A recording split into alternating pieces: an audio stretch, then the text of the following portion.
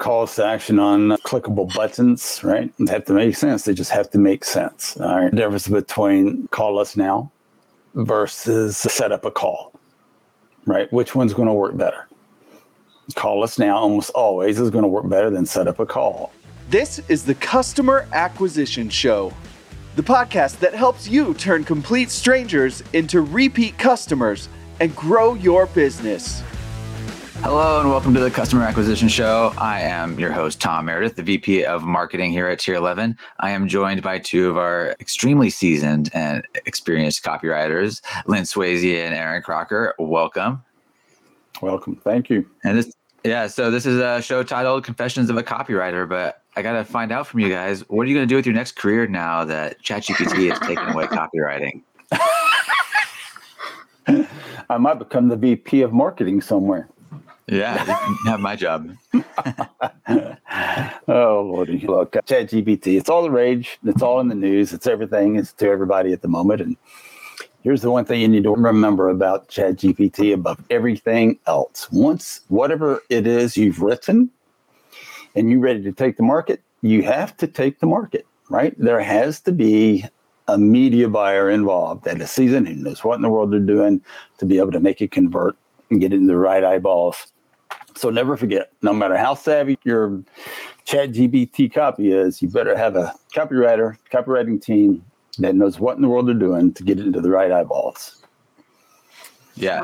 And I think, one of the things we really want to hit on today are copywriting fundamentals. And you can't, even if you're using ChatGPT, you still need these fundamentals. Lynn, you were going to say something about ChatGPT, it sounded like. I have so many things.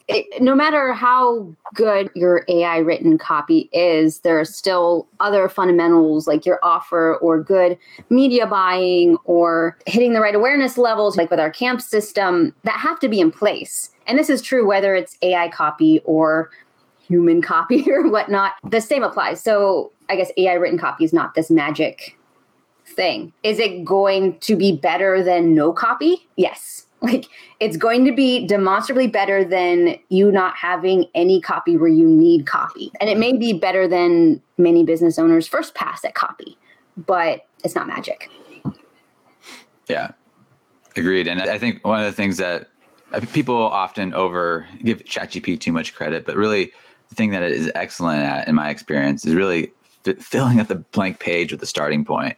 And then it's really relying on your experience and knowledge to build on top of that. So going over to some of the fundamentals, like where should a business owner start when trying to think about copy for their business? The customer. That's where you always start. The biggest problem you can make, or biggest problem you can do, is to write what you want to write instead of what the reader needs to read to take you up on your offer. And so the avatar research, knowing who you're writing to, is number one. Even before the online world, when we were still doing direct mail, list was number one. List came in first before anything. So your list in the world of writing any kind of promotion is who you're writing to. I'm agreeing with Aaron. Yeah. So many people, whether they're developing offers or funnels or writing any copy or ads, they always start with themselves, right? What do I want to charge? What do I want to sell? What do I want to say? Why did I start this business? What's my why? And your prospect isn't thinking about any of this. They're not thinking about what problem you think you solve. They're not thinking about your product. They're waking up and drinking their coffee in the morning and thinking about something that probably has nothing to do with you, right? And understanding where they are in their headspace and who that person is essential. But too many business owners will never get there with ChatGPT or not, because they're thinking about, what do I want to say? Does this make me look good? And that just doesn't work. So what your guys are saying is the customers don't care about me? No. Only one person gets to be narcissistic in the buying relationship, and it's not you, the seller. That right there is a tweet quote right there now. So you talk about getting into the head of the customer. There are a couple of different kinds of customer. There's like the real customer, what you think your ideal customer is. And what I mean by it is if you don't have a lot of customers to really know who your customer is, how do I start getting in the mind of my future customer? Then you start with problems. The problems are markets, right? What is the number one problem you can solve for your customer? If you're not clear who your avatar is, get clear on the problem and then begin from there. And if not problem, then, what I call like pain points or symptoms of the problem, right? Because the problem you solve, that's a little bit of like a marketing copywriting thing, right? But they're feeling pain points that they may not know could be tied to the problem you solve. People are visiting my landing page and not converting, right? They might think it's a tech platform problem or an ad problem or a copy problem, or they might think it's just that their logo is wrong, right? They don't know, but they're feeling a symptom, a pain point. And most of your customers think that pain points are problems. Work backwards. If you don't know who your avatar is, then think about what pain points and ultimately what problems what you sell solves. I think, not to bring ChatGPT always into this, but I think that's a really good, like a good prompt for when you're starting off with some ChatGPT stuff of writing specific copy for the specific pain point for this customer to get whether that's helping you with the research or starting off writing some of the copy. I think that's probably a pretty good prompt to help you get closer to speaking to your customer. Yeah, I know there's lots of other issues with ChatGPT and some of the legal stuff. I know, Lynn, you've been going deep on the legal stuff with ChatGPT. Yeah, I followed a little bit. I mean, there's the copyright issues, right? Of what information and data, and obviously there's different algorithms and different data sets, but all machine learning and AI requires big sets of data. And if those big sets of data weren't acquired with the right licenses and whatnot, now there are legal issues and there's starting to be some cases. Getty, I think, has one, and I know there are a few others where like regulation hasn't landed yet. And we know, at least in the US, tech regulation is very behind.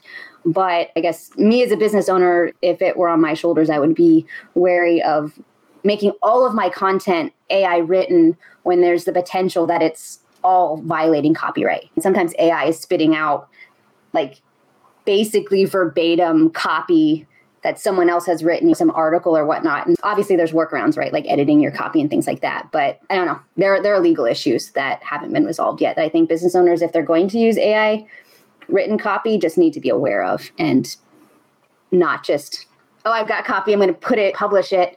It usually needs more finessing. Yeah, and it is a risk for the business. Even it's easy to explain it away as a business owner, saying either everybody else is doing it or it's all on the internet. But in reality, it hasn't been litigated or regulated in any way to actually know that. You are still taking a guess that it will be okay. With the Getty, go ahead. Getty Hub is another one where their Copilot coding app, not app, but AI app, has lifted non-open source code and used it. And when these AI apps are charging for it, now you're charging for things that you don't own. Yeah, the Getty image one is hilarious to me. The backstory is, I think it was Stability trained. I know they're trained on all the images on the internet, but you can prompt it in such a way where you will get an image with a Getty watermark on it, which is clearly that they've been trained on these non-licensed Getty images. Like it's literally non-licensed because it has a watermark on it. So fascinating. Getting back to our target audience, tell us like how you really get into their minds, writing copy that resonates with them. Low-hanging fruit for me is their customer base, what they're saying. The voice of customer always is where I draw the line. Go there to find out what they're saying, what they're feeling, their frustrations, their happiness and joys, everything that goes into it. Personally, I'll create a spreadsheet, and then I will begin to look for the emotive words, the top words that express emotion, both good and bad, and try to filter out the indifferent for the most part. And I'll create a whole list. I'll say there's so many words of love, right, in my research, and I'll just pinpoint all of these emotive words, and then I'll begin to get a sense of the emotional feel over the customer. Digging into emotive words a little bit, I know emotion plays a strong role in copywriting because you are trying to drive action. And usually emotion is the way to do that. Talk about some of the more emotional, there's a variety of emotions, right? Which do you guys find the most powerful to lean into, or is it just you want to do some of everything? Ooh, I have favorites. Yeah, bring them. My absolute favorite is a desire for control, which I don't know if that's in your list of emotions, Aaron, but I find that if I don't know what emotion I want to pull and I can only pick one, it's going to be a desire for control. So controlling whatever their situation is. So if it's more leads, it's being able to have predictability and know that you can turn the machine up and turn the machine down. So controlling that aspect, which then leads to control in other areas of their life. And once they have their revenue streams, then they can go on vacation or they can invest in their business or so. That is my favorite, just because it works. Nobody wants unknowns. Nobody wants things randomly happening to them. It's such a human need, probably stemming from death, right? It's such a human survival need to want to control what happens. So that is my ultimate go-to. I'm a very weird copywriter, so yeah.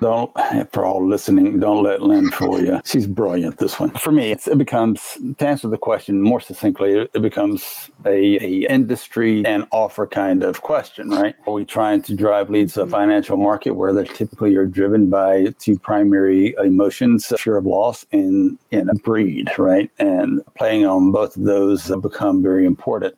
I have, in my own evolution as a copywriter, I find myself motivated, or I want to write happy, emotive stuff, right? There's enough negative in the world nowadays. And I would only touch nowadays on the pain point just long enough to get off it.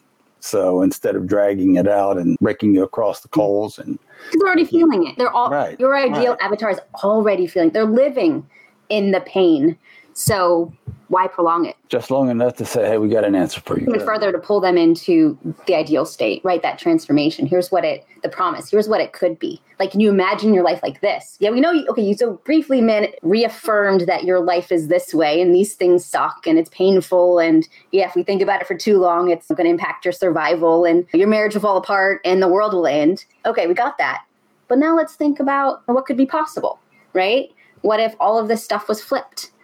And, okay, so that's amazing, right? How are you going to get there? That's our thing, right? And that's where you get to unique mechanism, where you get to connecting those dots. But Aaron, to your point, it's essential to paint that picture. Because if we don't paint it as copywriters, who knows what image they're going to have, right? And we want to be able to control that. As they move through the funnels, through their buyer's journey, the more we can control in terms of back to control, the more we can say, don't think about your problem this way. Don't think about the solutions this way. Think about it the way we want you. I mean, it's indoctrination, right? But think about it the way we want you to think about it, because that also makes them more likely to buy, but also solve their problem, right? Yeah. Yeah. It's got to be painted. And some business owners want to avoid that. So they want to just say, here's my thing, buy. But you'll only ever reach 5-10% of your potential audience by just saying, here's my thing, buy. It's not enough. Yeah. All right. So far we've got through, get out of, it's not you that matters, it's your customer. So go talk to your customer. You actually need to talk to your customers and really listen to what their emotional language is, what their pain points are, what their desires are, how much control they want. So this has been very customer focused. Let's talk about a little bit more business owner focused. How does brand voice fit into this whole thing? Let's just start with this way. Your brand is not what you say it is, it's what your customers say it is. So again, it begins with a customer. You may have a brand voice that you want to stay in tune with, but if your customers are saying something different, your great pause should be, maybe we ought to rethink that. And many clients have done that, right? Say, for example, Dove, right? This soap and skin product company, when they totally changed their marketing to more realistic human bodies, right? And instead of having it all about their primary message, it shifted universally to what the customers were saying. So just make sure that your brand voice is what you think it is. That would be my challenge number one. But beyond that, if you have it dialed in, then you have to push that message as strongly as you can with whatever the product and offer you have. Yeah. I like to get in the super nitty gritty when it comes to voice. There's two factors at play, right? Again, the business owner, three factors: the business owner, the kind of message they want to convey, and then the customer. And one disconnect I see often is that, especially in more personality-led businesses, the business owner will have a specific VAK. And by VAK, your like learning speaking style. So if you're visual, auditory, kinesthetic. And I've given this example before. We once had a coach, right? And this coach was so kinesthetic that she used almost no visual or auditory words. So it was feel empowered to build your business in a way that supports you, and very kinesthetic language. The problem is, I think, and it was that way, most people are not kinesthetic. And if you only use that kind of language, it sounds good to you, right? See, I use sound. I'm more auditory. If you use language that feels good to you, it may not be resonating with your ideal audience, because most people are mixed. Most people are more visual. You've got some auditory, pure kinesthetic people are actually more of a minority. And so if you're in your brand voice only using one, or only using one that sounds really like you might actually be missing connecting with your ideal audience. Some buyers are very kinesthetic, construction workers, right? Probably going to be more visual kinesthetic as a rule. On the other hand, lawyers are probably going to be more visual, right? Because they're reading all the time and writing and looking at things. So we want, as a copywriter, I want to write things that do still sound like the brand and have consistency, or sound like the guru, but I'm always keeping in mind that I still need to use phrasing and words that actually resonates with the mix, the audience mix. But the same thing goes to, are we doing a podcast or a video or an ebook? You really want to hit as many modalities as possible with everything you put out.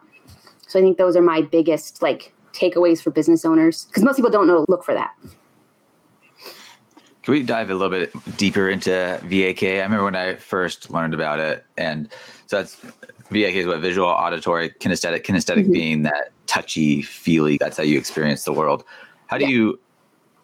What are some of the what's some of the stuff you look for, and what's some of the language that you would use in your copy for that? And you hit on it a little bit. But. It's actually the phrasing, right? So when you are, most people have, everybody has all of these modalities, right? And these are the same things like your learning style, right? How do you like to take in information? How do you like to convey information? And everybody's a little bit different. So this is how people think. It's how they're encoding information in their brain. And it's going to feel off when they don't see it that way. So what I look for are specific phrases. So again, let's say it's auditory. Does that resonate? Does it ring a bell? This may sound good. Does this sound good? If it's visual, it's going to be things like, can you see this? I'm going to paint a picture for you. Visualize. Let's see, what's the other one? And kinesthetic, it's, this is the key. Open the door. Let's take a journey. It's going to be kinesthetic. And there are neutral words. Discover, explore, imagine. I can't think of any others off the top of my head. And as copywriters, we really want to have a mix, and really good copywriters will employ a mix. And the same thing for stories. Erin, you might be able to talk about this. When we write stories, we want to employ all the senses, right? So a smell, a taste, a feeling, sounds, visuals, movement. It's the same thing, right? We want to make sure that people are engaged in all the senses and that we're not excluding anybody by focusing only on one. But yeah, so I guess to answer your question, Tom, phrasing. I'm looking at specific words and making sure that I'm aligning these things between the guru brand voice and the customer base. And Erin, we can hit on storytelling now or later. It's on my list of topics, but I think I want to hit on one thing is how deep copywriters should be thinking about this. We talked about just now, like the VAK phrasing, but right before that, it was emotive words and finding these emotions. Like, it's not just writing words on a page. It's like deep mm-hmm. understanding and then communicating that through words. And this, as a video guy myself, this all translates over to maybe I'm a visual person, but like the video side, right? Like I can think of how to demonstrate things like emotions, generate feelings, and also mm-hmm. using action or visuals and even sounds to really communicate a message through a video. All right. So it seems like we're progressing a little bit, even though as much as you guys are fighting me towards the customer or the client side, right? So brand, I know it's still, your brand isn't what you as the business want to say. It's what your people are saying about you. So it's still important. But now let's get a little bit into the product or service. How do you guys figure out what the actual best value proposition is?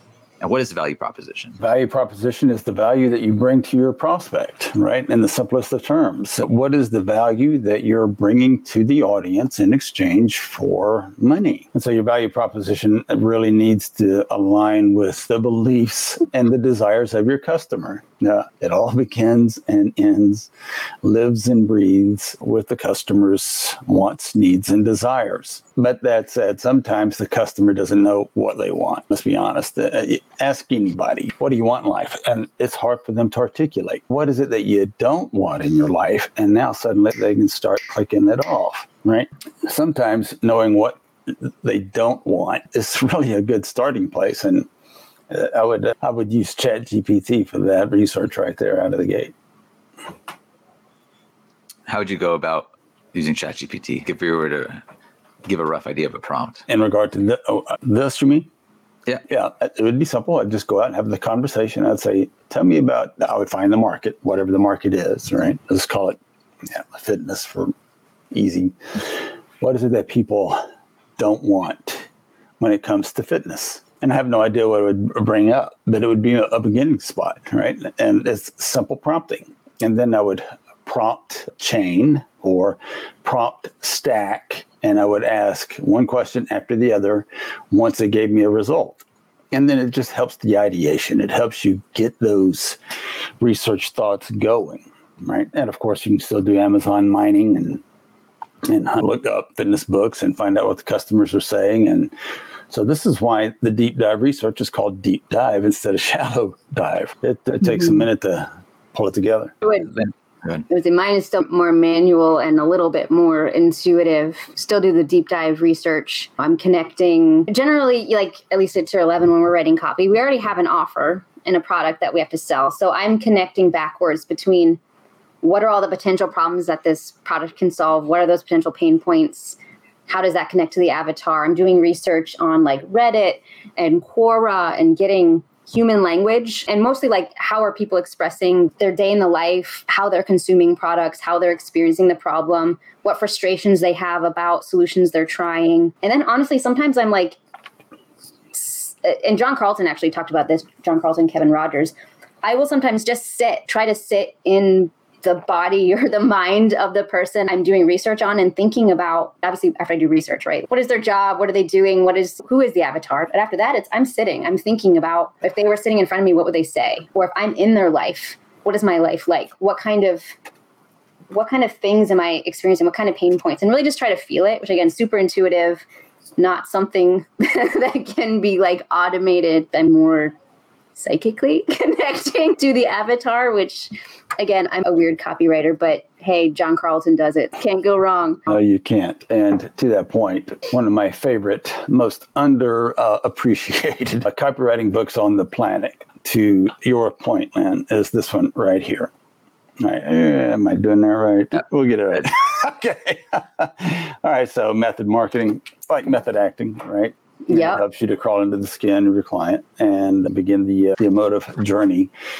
And trying to recall quite embarrassed that I can't pull up the author's name, the quote at the moment.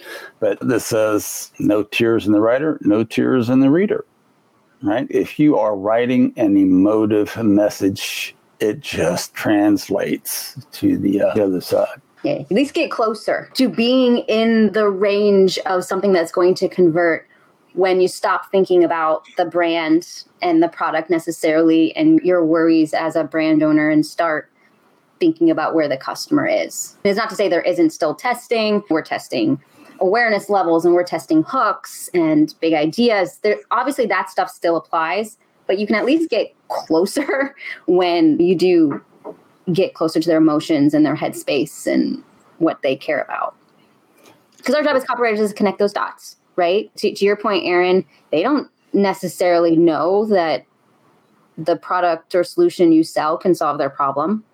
There may be 100 products that solve their problem. Our job is that when they land on our ad or our landing page or our ebook or our webinar or whatever it is, that marketing logic, as Todd Brown calls it, that marketing logic makes the case that, oh, hey, you have these pain points. You think you have this problem. Here's the real problem. And here's how our product uniquely solves it. And now their mind is shifted. They've they're convinced. And that's when conversions happen. But that has to be done somewhere. And that somewhere is generally in copy or in copywritten scripts or presentations. All right. So I thought for sure I was going to get you guys to talk from the brand's perspective on that one, but no, you're still customer focused. Now I got you. All right. You alluded to this a couple of times, Lynn. Unique mechanism. How do you identify the unique mechanism? And that has to be like from as the business owner's perspective, right? Unique mechanism, who you are or how your brand presents itself and its values, I guess, would influence the unique mechanism. But really, unique mechanism is a connection between the offer and the problem solved and the ideal future state. A unique mechanism is, the classic example is P90X's muscle confusion. Really had nothing to do with the brand per se, except that it differentiates the brand and the product. Muscle confusion was a new way to talk about the fact that P90X had different exercise routines on different days. And so that keeps your muscles from not growing anymore. And Aaron, you could probably describe it better than I could. And every good exercise program has this, right? So how do you differentiate in a crowded market? You say, well, ours is the only one that contains muscle confusion. So then in the minds of the person watching the infomercial, if they start thinking about other exercise programs, they'll go, but does it have muscle confusion? Right? It has nothing to do with Beachbody, really. It has more to do with the product and how you're saying, this is how we do it differently and how we do it better. Otherwise, people are going to compare features. They're going to compare price. They're going to compare brands. And I guess to that point, that's on the brand, whether or not they know the brand better or not. And unique mechanism is a way to jazz up what makes you different. And it's not always different. It's just naming it, putting a coat of paint on it and making it sound more compelling. And some people feel that's gimmicky, but this is how marketing works because this is how human brains work. So yeah, still not back to the brand. I'm sorry. I'm sensing a theme here. So the unique mechanism is really what differentiates your product and this. The how. You say? Yeah. The how you your products. Yeah.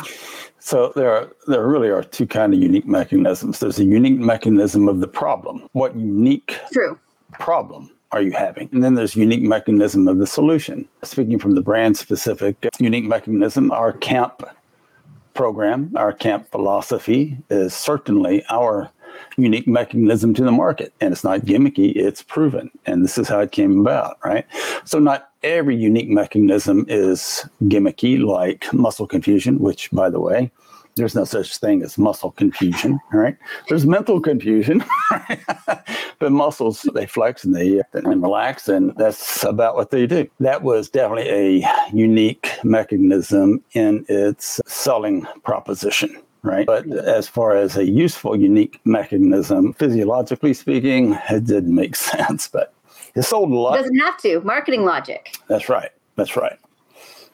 I think actually our camp customer acquisition amplification methodology is a great example here because we really didn't invent anything with it. We've just taken all these pieces that exist elsewhere and put it together and gave it a gimmicky name, if we're being honest, right? But it is a differentiator. You got to name all of these offer elements. Yeah. It's good marketing. Yeah. Just the fundamentals.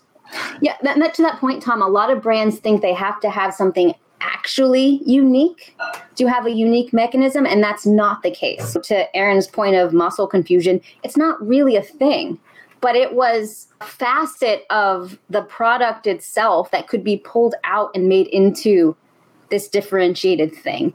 That is a copywriting thing, not necessarily like muscle confusion isn't really built into the product. It's just part of like, how do we make it compelling that there are so many exercises that you have to do, and this is actually really a hard sell. It's muscle confusion, and this is how you're going to get this toned body. But every brand can come up with a unique mechanism, and this is really where copywriters excel. A good copywriter will know how to help you come up with unique mechanism ideas, help you test different unique mechanisms. It's what a good copywriter will do for you. And sticking on this specific example of muscle confusion, I know the next topic would be clarity and being clear and concise. Like we've gone through, the first part of this was just so much information coming in, so many voice of the customer, pain points, emotions, touch, feel, listen, and the benefits of the product, really. But Muscle Confusion does a really good job of giving you a clear picture and clear language. How do you, as copywriters, take all of this information and come up with something clear? Or how important is clarity? King of the hill, right? There's a phrase out there that says clarity trumps persuasion. And to a very large degree, that is absolutely the truth. If you're not clear about your message, then nobody is, right? I guarantee if you're not clear on your message, your customer isn't clear. And here's the phrase, here's the writer downer for everyone.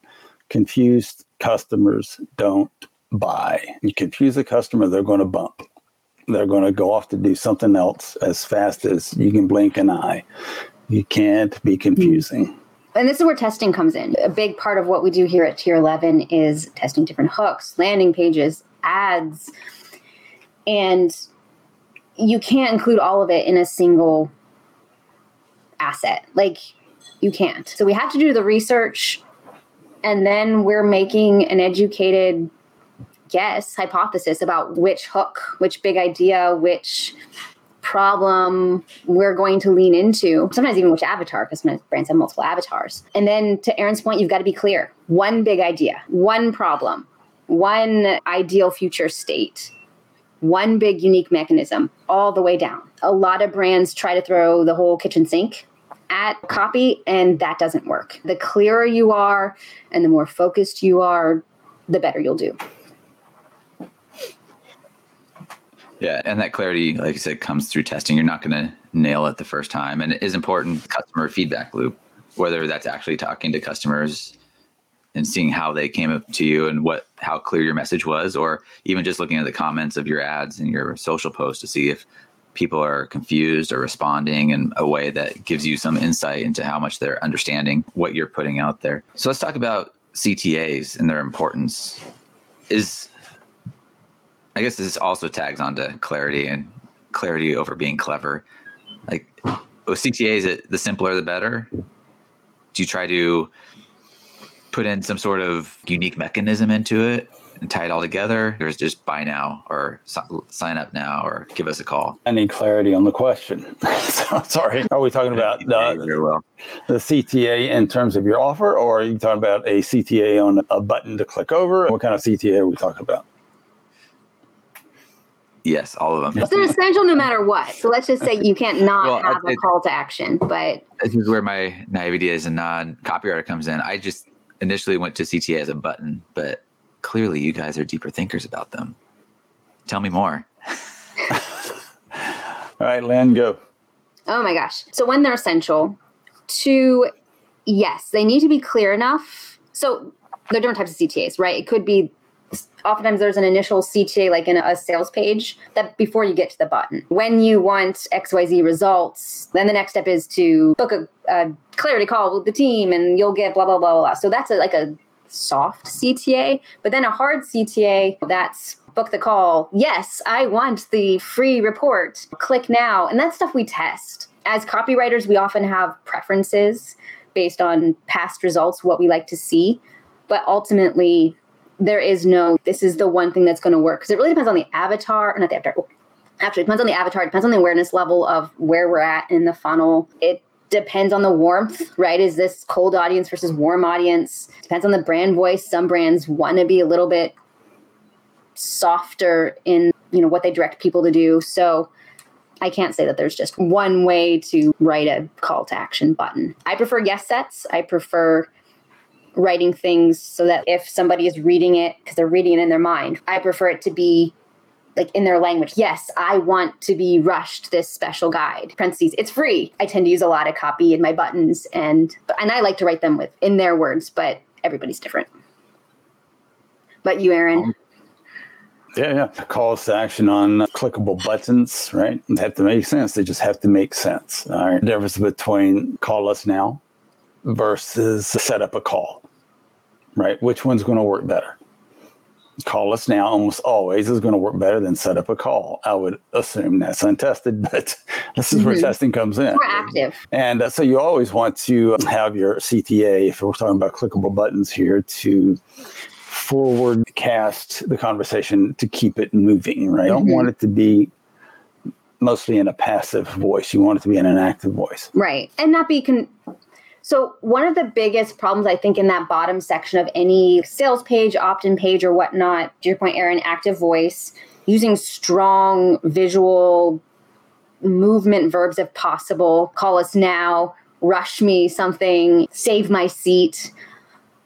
But also the copy around the call to action has to be clear enough that people know exactly what they're going to get when they click a button or take an action. Too often brands will be like, learn more. What does the learn more button do? Am I going to get an info guide? Am I going to book a call? Is it going to pop up with a VSL? Who knows? And so this is where you get to long copy, short copy, but I usually err on long copy of when you click the button, you're going to be taken to a scheduling page where, you're going to pick the best time and we're going to follow up with extra information to make sure that you get the most value and blah, blah, blah, whatever. But again, giving people control by telling them what's going to happen so they're not surprised, because human beings don't like being surprised. We want to know what's over the hill. We want to know where the monsters are. So it's a matter of survival. So you don't put all that on a button, obviously, but somewhere in the copy around the action. And then you just keep stating the call to action in different ways over and over again. Just to sum up, it's really important that your call to action is not only clear what the action they're going to do is, but also what they're going to get from that action. So if it is a buy now, that's pretty straightforward and on its face. Like, I'm clicking this to go buy.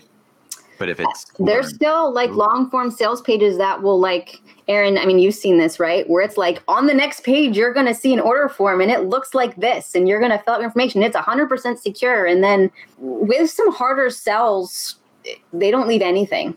They being copywriters, don't leave anything to guessing. Because we don't want our avatars guessing. We don't want buyers guessing. Because if they have to guess, and to Aaron's point, if confused, they're not going to buy. That's something to test. You test without, you test with. You test the call to action button being in the customer's voice versus the brand talking to the customer. You test all of it. Yeah. All right, Aaron. So now we're going to move to probably your favorite topic, storytelling. At least what I perceive your favorite topic to be. How does storytelling fit into all of this? And how deep do you go in storytelling? Let's rephrase it. How deep do I go into emotive storytelling? All right. Because look, if you've ever walked out of a movie, if you've ever shut a book and stopped reading it, if you've stopped reading a Facebook post, or you stopped watching a Netflix series in the middle of the series, you will discover that nobody cares about a story. The story just... Story. What the heck is that? What the heck is a story? You can't hardly even put your mind, you can't hardly even visualize it because it's just vague, right? So very few people care about story, let's be honest. What they really care about is what's in it for me, right? And to isolate and define what's in it for me, then you need something that is extremely interesting to the viewer or the reader, right? And that is an enticing character they can relate to. If you're not creating stories with fascinating characters that resonate with the reader, you're in an exercise of futility, right? Going into storytelling, I always start with a customer. What do they need to read? What do they need to hear? What emotions needs to be touched? In what way can I most resonate to their core buying need? And so it's hard to paint a single succinct picture to that. But I had placed this very thing over on LinkedIn, and somebody asked me, can you push emotions too hard? And I was like, you betcha. Right. And then I quoted Josh Mannheimer, who is my favorite working copywriter today, where he tells a horrific story. And he says, man, it was fun to write. It was interesting to read, but good luck getting anybody to buy after. You don't want to traumatize. You don't want to scare people so much that they become paralyzed, fight or flight, right? So there's this balance of feeling irritated enough to move toward or away from, right, something, but we don't want them to be paralyzed or overwhelmed with an emotion or, again, thinking about some other solution or some other problem they have instead of the one that we want them thinking about right now. So I wrote a Facebook ad for one of our clients in the writing space, and I started with the client, right? And started with, I don't have the copy up in front of me, so I would butcher it trying to quote it. But ultimately, it began with, if you can write an ad like this, then you can make money online, something like that. It's your ad, your blog post, your landing page, whatever form it takes. When it comes to story, it certainly helps to understand the different story arcs. Are you a hero? Are you a story that starts in the hole and works its way out like the Cinderella story, or like the Rocky story, rags to riches? This is the power of good copywriters. The copywriter who understands these story frameworks, who understand how to emotionally move a client from point A to point B, that is a copywriter worth hiring and retaining. Because ultimately, at the end of the day, the story has got to do one thing, and that's to direct the emotions of the reader, and that's the copywriter's job. You are in charge of the reader's emotions from sentence 1 to CTA. So, Aaron, I think I heard at the beginning you say that people don't care about stories, but then you just went on how important story is for moving. Sure. Yeah, the reader. Like, can you help me bridge that gap? Again, it boils down to the character, right? It boils down to the characters in the story. So don't care about boring stories. I think everybody cares about stories. We can't not care about stories. But boring stories are not engaging. Stories that don't resonate, that doesn't speak to the reader. Heck, I could tell a story about some NFL quarterback being the greatest thing in the world to a cosmetic audience, and what do you got? You got a big fat zero, right? So the story in and of itself. I've got an example, real world example, where I wanted to throw my laptop across the room. So there are different types of stories, right? And so one is a nightmare story. And this guru, he was selling a marketing, like high ticket coaching service, right? And his nightmare story, so like the worst day in the life, right? His nightmare story was that he lived on a credit card for a year trying to sell an ebook, and he only made $35. Now this is a biz op product. And so I'm going, man, I'd love to even get a credit card, let alone live on one in a house for a year. I don't even have a house, right?